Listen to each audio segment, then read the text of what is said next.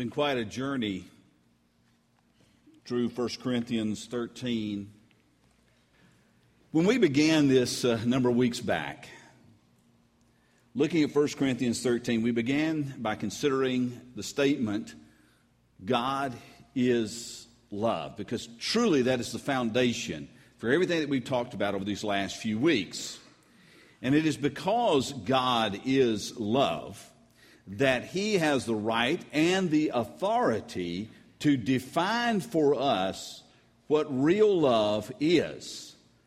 And we have the responsibility to listen and to learn, and then to love real, to love according to what He has revealed. I want us to consider again what we find in God's Word in 1 Corinthians 13. Beginning with verse 4, it reads, this is the definition we've been working with. Love is patient, love is kind, it does not envy, it does not boast, it is not proud. It is not rude, it is not self-seeking, it is not easily angered. It keeps no record of wrongs. Love does not delight in evil, but rejoices with the truth. This is not a love that can be manufactured. This is not a love that can be prepackaged and put into a jar. This is a supernatural love we've been studying to this point. A supernatural love. Let's consider what it says here. It always protects, always trusts, always hopes, always perseveres. Love never fails. But where there are prophecies, they will cease. Where there are tongues, they will be stilled. Where there's knowledge, it'll pass away. For we know in part and we prophesy in part, but when the perfection comes, the imperfect disappears. When I was a child, I talked like a child, I thought like a child, I reasoned like a child. When I became a man, I put childish ways behind me. Now we see but a poor reflection as in a mirror. Then we shall see face to face. Now I know in part. Then I shall know fully, even as I am known. And now these three remain, faith, hope, and love. But the greatest of these is love. Let's focus. Let's focus on what God says here. Love always protects, always trusts, always hopes, always perseveres. Love never fails, because I've got to tell you, that's not our normal human experience.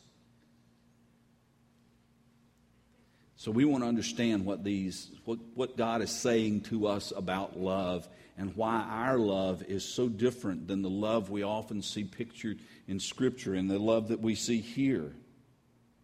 And so what I'd like us to do is actually just kind of break this verse down and focus on what God wants to say to us today, because we want to understand it, and we want it to shape our lives, to shape our love. And so let's begin. Love always protects, and this is comforting, isn't it? Love always protects. Love protects not just sometimes, but always. Protects, of course, is a verb, but if you look at the root of that word, you see there's a noun. And that noun for protect means a roof for covering a building. If you want to know what protect means, that's what it means. It's a roof that covers a building. Now, how does love protect? Love protects by covering. Love protects by covering, as a roof covers a house.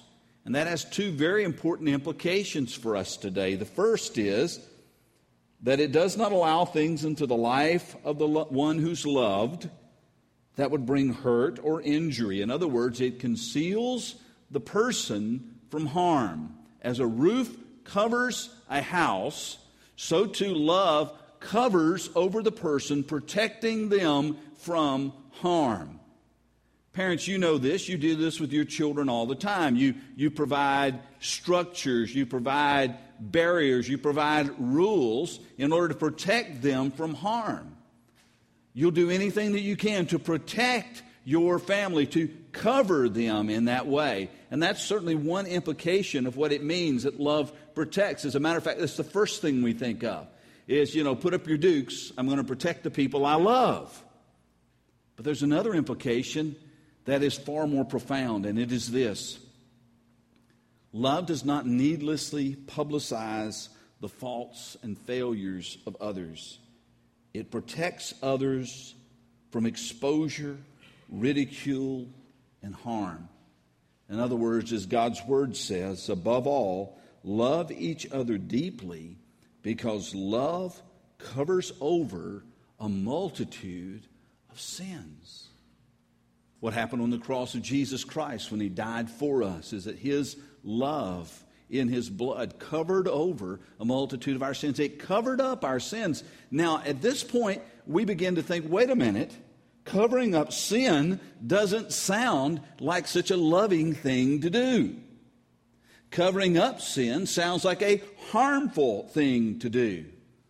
But what we're reading here is that love protects by covering the sin of another. That does not mean you ignore someone's sin or sinful lifestyle. It does not mean that you never correct sin, never exercise discipline. As I was reading some of the writings on this verse, one sentence by John MacArthur was very helpful. He said, even when a sin is certain, love tries to correct it with the least possible hurt and harm to the guilty person. Love never protects sin, but is anxious to protect the sinner. How is this different from our culture? We live in a culture now where we want everything exposed. And the whole purpose is to bring ridicule on people, to bring them down. Now, as I flip back through the pages of Scripture, I find that there was a group of people back in Jesus' day who had the very same attitude, and they were called Pharisees. They were big into exposing sin, except, of course, their own sinful hearts, but they wanted to really show other people sin up. And they'd pull them down. They'd drag them out. Jesus, you'll remember, found the woman who was caught in adultery. Was adultery right? No. But there she was, about to be stoned.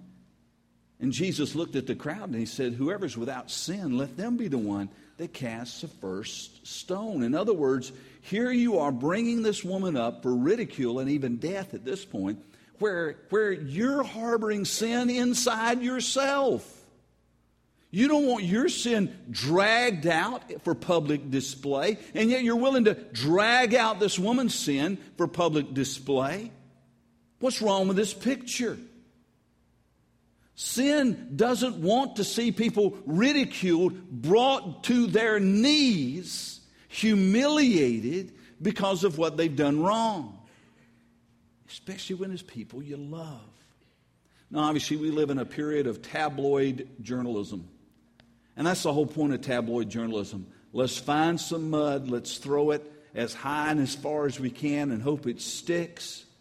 And let's bring that person down. Now, I have no problem with legitimate reporting that discovers falsehood and deceit and brings that out. But what's the purpose behind it all? Is there any love in it at all?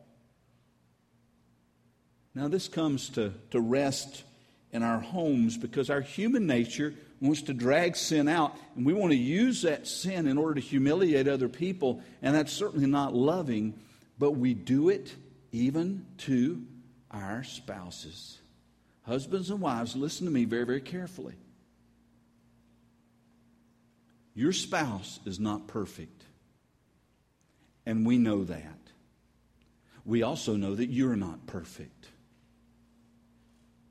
When you take your wife's or your husband's faults and failures and parade them publicly for others to see and hear, you're not acting in a loving manner. I am guilty of this. And it can be hurtful. It can be painful. And it can start breaking things down in the love relationship that you have with your spouse. Be careful what it is that you parade around. If your wife isn't a good cook, I know I brought this up. Nancy actually is a very good cook. It's just that I do most of the cooking, and that's not a problem because we have this agreement. If she's willing to eat hot dogs, we're just fine. That's not a big issue in our lives. But I didn't realize how badly it hurt until she confronted me with it. And there are things that you have in your lives when you look at your husband or your wife, and they're not perfect, but they don't need to be on public display. You don't need to use those in order to make yourself look good or to get a chuckle from your buddies. Love doesn't do that. And it's not that love is hiding sin. It's just that love isn't parading another sin for all to see. Love protects. And if you love someone, you want to protect them, not just harm from the outside, but harm from the inside as well. The second phrase that we see is love always trusts. Obviously, the word trust is also is the same root word as faith or belief in the Greek. Here the context means love sees the best in others and gives people the benefit of the doubt. Love is not jaded. Love does not always look for the worst in people or assume the worst about people. Augustine said it well, that this quality of love is believing the best about all people. Obviously, you and I have been burned a few times by doing that. And some of us have decided, I'm not trusting anyone ever again. Well, that may seem the wise and prudent thing to do, but it's not loving. Now, Paul is not saying that love is gullible. He's not saying that we don't need to use wisdom and discernment. But he is saying that love will believe well of others until we're proven wrong. And then love will keep on giving that person at least some measure of a benefit of the doubt, because you and I all know not everybody changes, but some people change. And you've been one of them.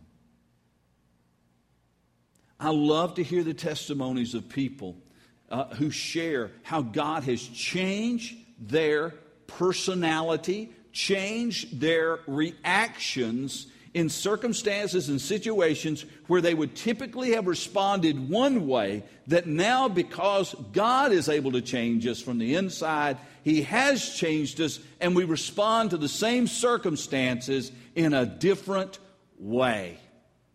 God can do that. And that's why we want to give up on people and say they will never change. I don't know, just about everybody in here has probably said that about somebody. They will never change. You know what? You may be right, but you may be wrong. Because God is able to do what you and I cannot do, what sociologists and psychologists cannot do, what your family physician cannot do. God is able to do it. God's able to change people from the inside out. Love has a trust that is built in. I like what Robertson and Plummer put in their commentary on this verse. When love has no evidence, they say, it believes the best. When evidence is adverse, it hopes for the best. And when hopes are repeatedly disappointed, it still courageously waits, knowing that there can be change. Now, we can sit around here and go all day on when do you trust, how much do you trust. Here's the deal. This is what I tell people in pre-marriage counseling all the time. When you're getting married, your husband, your wife is giving you the benefit of the doubt. Okay? You start off with brownie points. You start off with money in the bank with your husband or your wife. If not, let's rethink the marriage to start. You start off with money in the bank. You start off with credits. You start off with brownie points. Trust when you start a marriage relationship. When you start to be untrustworthy, you begin to lose those. And I tell everybody that trust is gained by the inch, but lost by the mile. It's hard to regain trust. It's hard for us to be trusting of people who have hurt us. We need to use wisdom. We need to use discernment.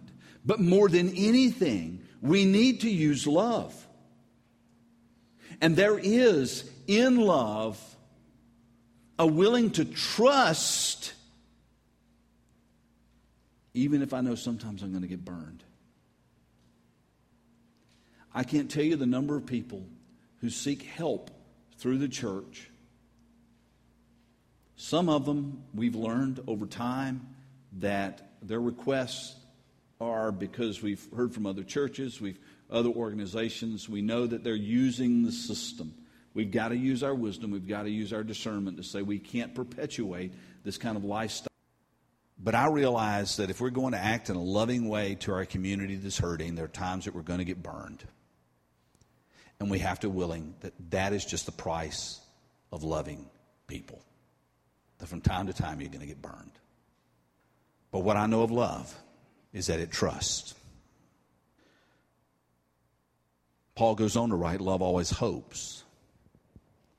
Hope looks forward in confidence and faith. It is optimistic, but it is not optimistic in a pie-in-the-sky kind of way.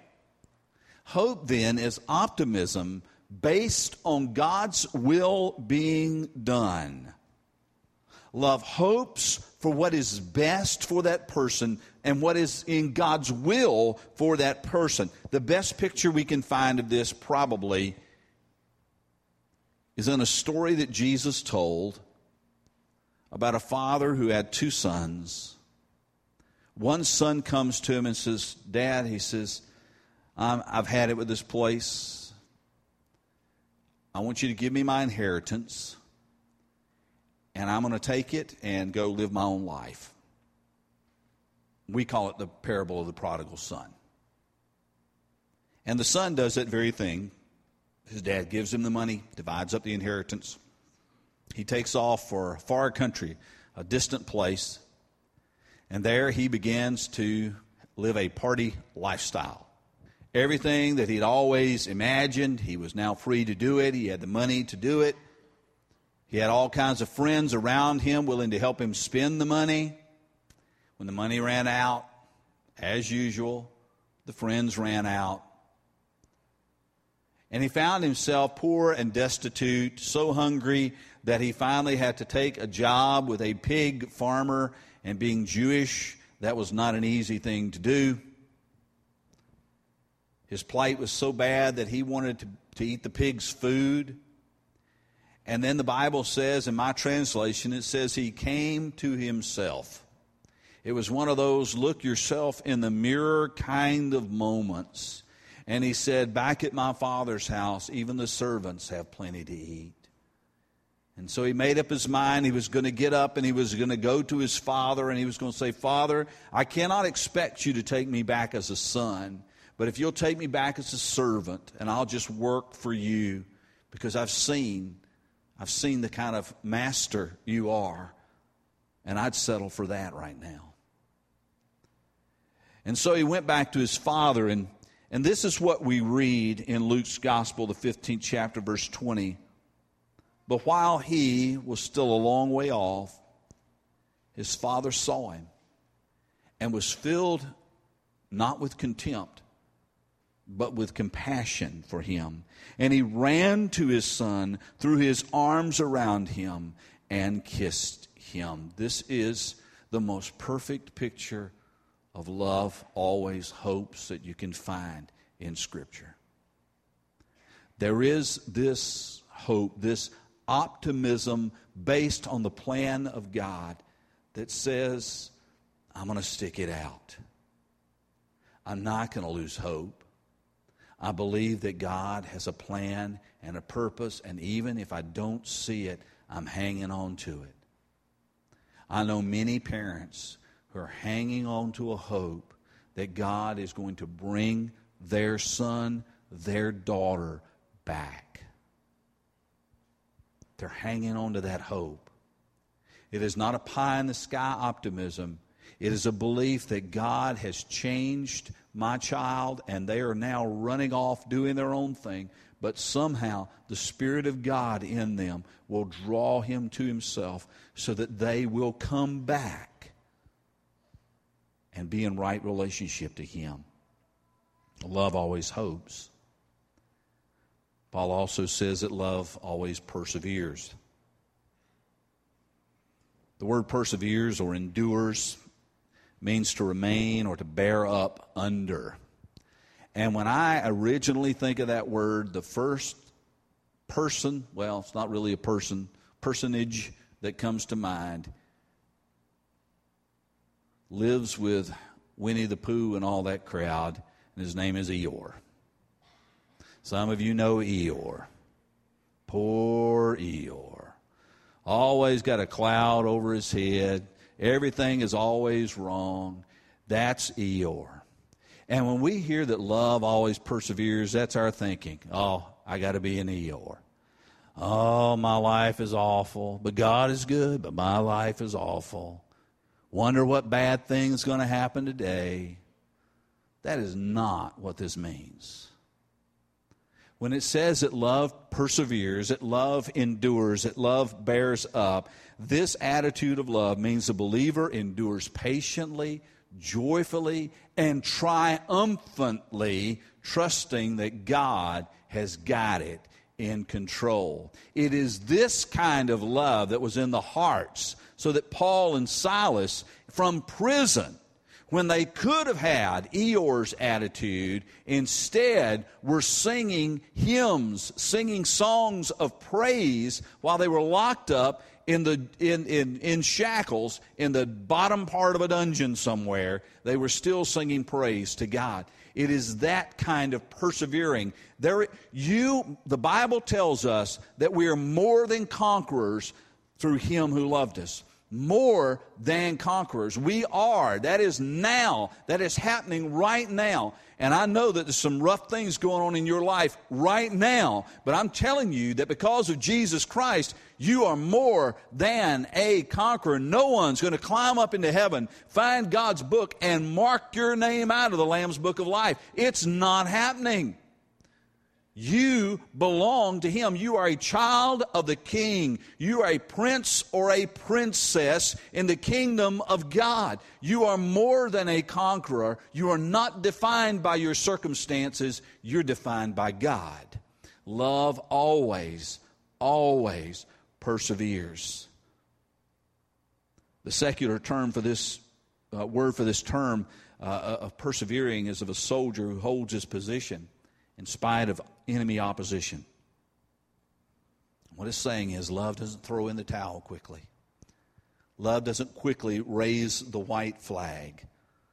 Love is stubborn. Love is persistent. And love is lasting. That's the kind of love God shows to us and the kind of love He calls us to show to others. And now we get to the one. Now we get to the one where we have a really, really hard time. Love never fails. I often wonder when I stand up in front of a group and I've got a bride and a groom in front of me and they're exchanging vows. I read from 1 Corinthians 13 and I read through this and I get to this part that says love never fails. But you see, I know the bride and I know the groom. And I know their families. And I have to wonder if one or the other of them isn't saying in their minds, love never fails. Well, what about my dad walking out on my mom? Love never fails. Well, what about that conversation I had 3 years ago as my mother and father sat down and said, you know what, we're just not happy together anymore. Love never fails. What about mom falling out of love with dad? Love never fails. Go ahead, Pastor, tell me another one. Yeah. The Greek word fails means to fall away and thus to cease to function. And it's used of walls falling into ruin. They're of no more use. But I want to tell you the problem is not with love itself. The problem is that having seen seemingly love relationships fall into ruin, we don't know how to put all the pieces together in our mind. Remember, we've said from the very beginning, to love the way love is pictured in 1 Corinthians 13 requires supernatural power. This is the way God loves. And only God can enable us to love with that same love.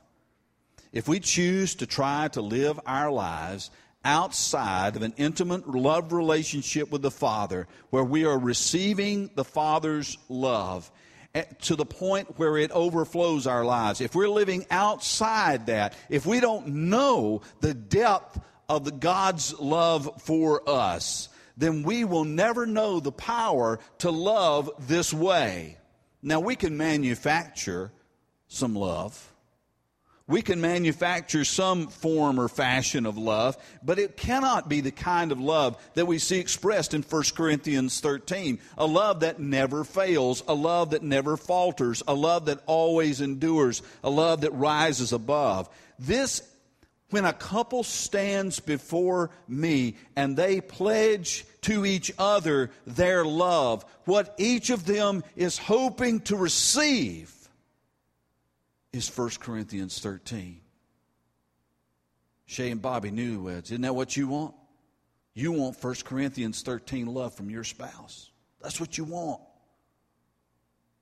That's what you're there for. Give me this kind of love. That's what we want to receive. But sadly, it's not often what we find. God's love never fails. That we know we can count on.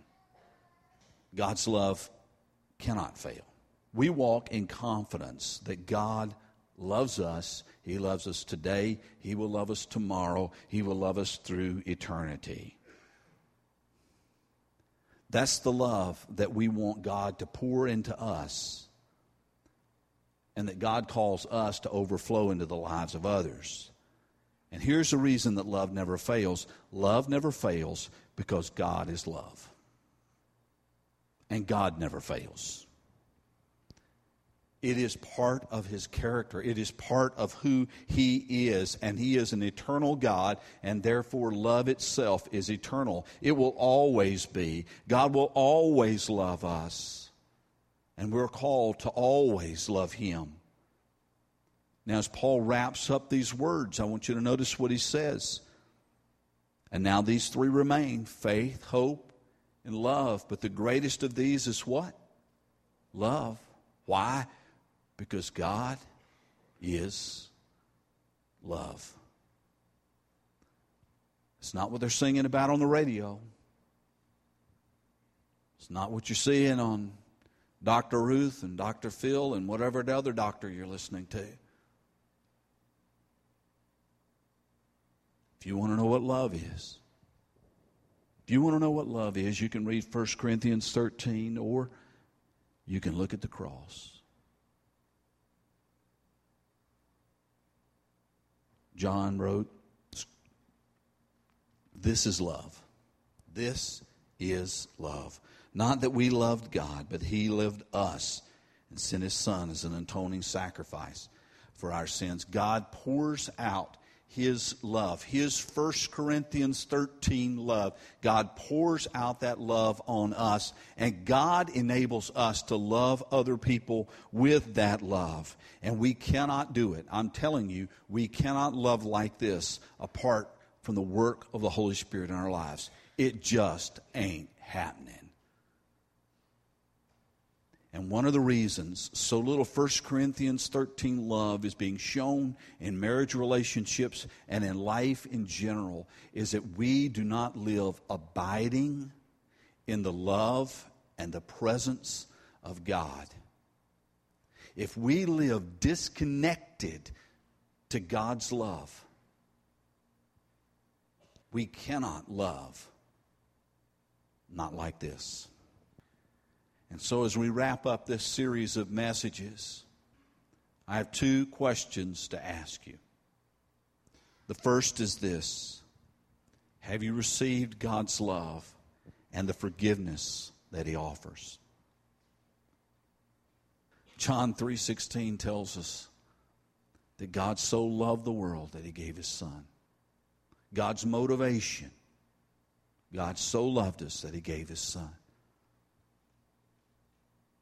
But we must receive Him. We must receive that love. We must make it our own. We have a part in this. If you've not received God's love, if you've not received God's forgiveness, let me tell you, you're not too bad. God knows everything you have ever done, and as a bonus, He knows everything you will do, and yet He still died on the cross for you. He still loves you enough to receive you and to make you new and to make you His. The second question is this: for you who are believers, for you who are followers, do you really want to love others in the way that God loves you? And that's really where the problem is. I learned something about golf that I'll share with you because I think it speaks to life. I was learning about the golf swing, and the instructor said, it's simple, but it's not easy. I can tell you the same thing about this love. It's simple, but it's not easy. It means giving up what we want in order to love like God loves. It means setting aside self in order to love like God loves. But I'm here to tell you the only love that will change you, change your family, and change this community is this 1 Corinthians 13 love. Nothing you can manufacture, nothing you've heard on a song on the radio is going to change this community the way 1 Corinthians 13 love will. And the question that you have to wrestle with, and to be honest, it was the question that at 4 a.m. this morning I was wrestling with. It's very simple. Do I really, really want to love like that? I want to be loved like that. But do I really want to love like that? The good news is that God can empower you to do what you cannot do on your own.